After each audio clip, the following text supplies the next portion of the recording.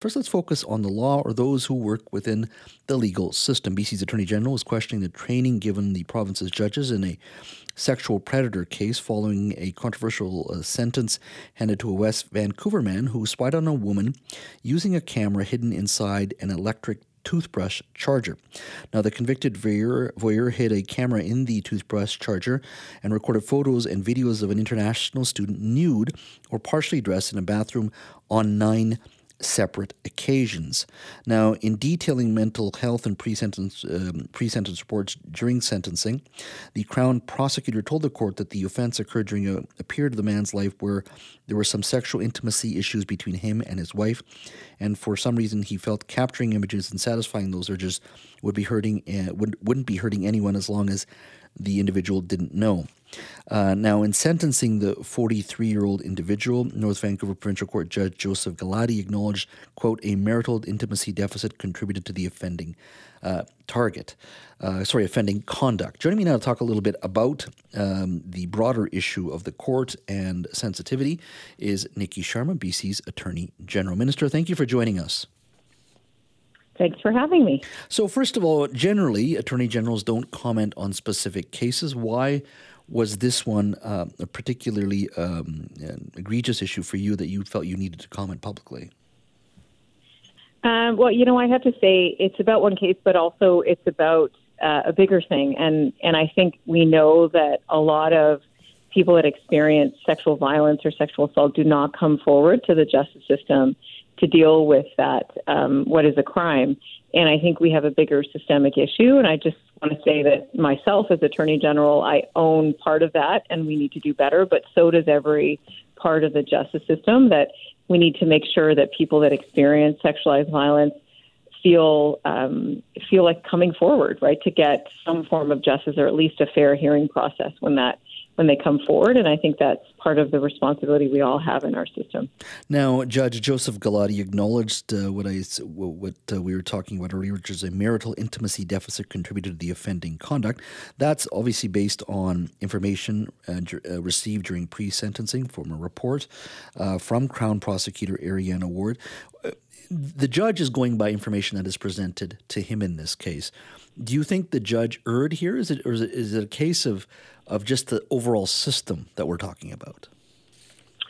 It's hard for me to comment on the details of what happened in that court process with the decision. But what I can say, just generally speaking, is when people come forward with sexualized violence, we have to understand, all actors have to understand a trauma-informed approach to what that person's experiencing and remove the kind of preconceptions or wrongful ideas of what excuses could be at play to what is an excuse for sexual predation, right? Nothing.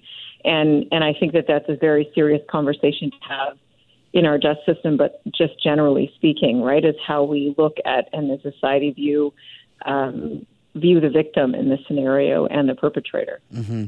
Now, there was a letter published by the BC branch of the Canadian Bar Association that basically said that your comments risk undermining the public's confidence in the criminal justice system. What do you say to that comment? Yeah, I as Attorney General, I know clearly that we have a strong justice and we have a strong independent judiciary. We have a lot of very professional, great actors in our system. But I don't think that stops us from helping us do better or figure out where we need to do better and make those changes. I think it's always important for systems that are there, especially very fundamental systems in a democracy like our justice system, to be self-reflective, to understand how we can evolve and change. And I think that's just part of the work that all independent actors in the system need to constantly do.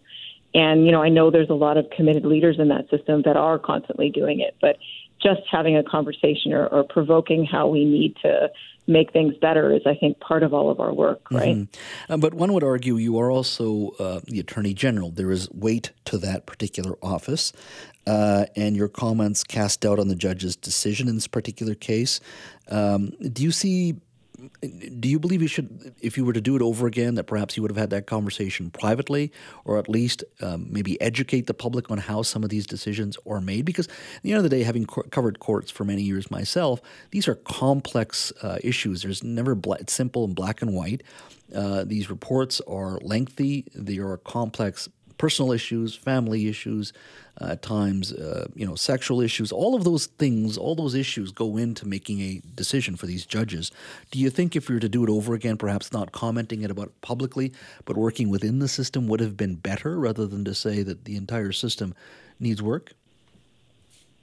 I accept that we need to have, and it's very important, and I see that as a strong independent judiciary that is free from political influence. But I also accept my own responsibility as Attorney General to make sure that, the part of it that is my responsibility in terms of how we handle sexualized violence in our justice system is work that I need to do to understand my piece of it. And I think every part of the justice system needs to reflect on this. The reality is that we know that a majority of people that experience sexualized violence do not come forward, whether it's through police or through, any kind of form of our entry points into the justice system. And to me, that's a problem. And I own my part of that as Attorney General to make that better. And I think we all need to. But you do acknowledge you perhaps could have handled this particular file a little bit better? No, I didn't say that. I think it's a conversation that we need to have in general when it comes to how we understand sexualized violence and how it shows up in the justice system. Now, and later on in this program, we are going to speak to the folks over at the Battered Women's Support Services here in Vancouver. What would you like to see change specifically? Are there more money needed for more programs? All those are available still, and there are courses and for judges and for those working in the legal system already. What would you change beyond that you think would hopefully reduce what you believe in this case speaks to a certain insensitivity?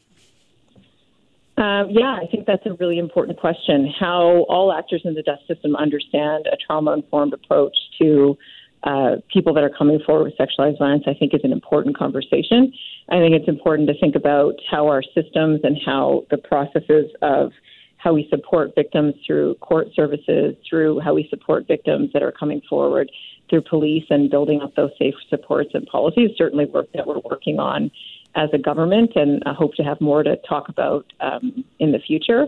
And I think that's probably every part of a lot of the things about how society even thinks about these things that are as part of the dialogue that we all need to have. It's to me a problem that something that is a crime that a lot of people face, particularly women, is not, the amount of times it comes forward to a result where people even want to come forward with it is so small. I think that's a problem for society that we all need to work on.